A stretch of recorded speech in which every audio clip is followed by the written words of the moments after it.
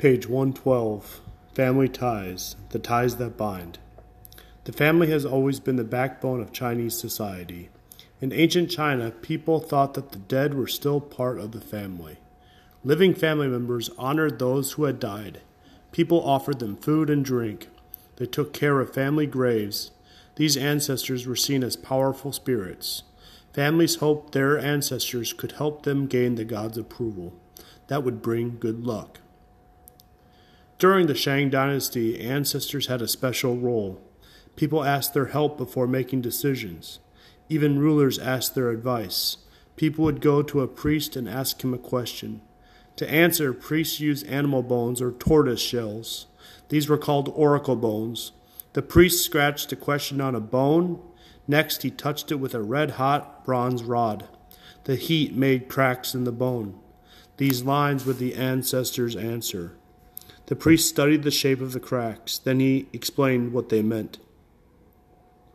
Traditional Chinese families were very close. The family made sure every member was taken care of. It provided work, especially in farming areas. In turn, people were loyal to their families.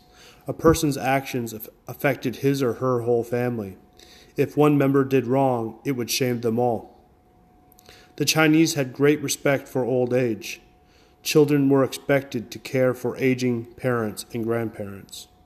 Older members of the family also had the most power. The teachings of Confucius made such relationships very important. A father had authority over his children and wife. Men were seen as better than women. In the past, families arranged marriages for their children. Often the groom and bride met for the first time at their wedding. Chinese society has changed a lot in recent times. In general, families are smaller. The government makes some decisions that families used to make, but even in modern times, Chinese family ties remain strong. Answer the following questions. What is the backbone of Chinese society? Number 2. How did the ancient Chinese people show respect for their ancestors? Number 3.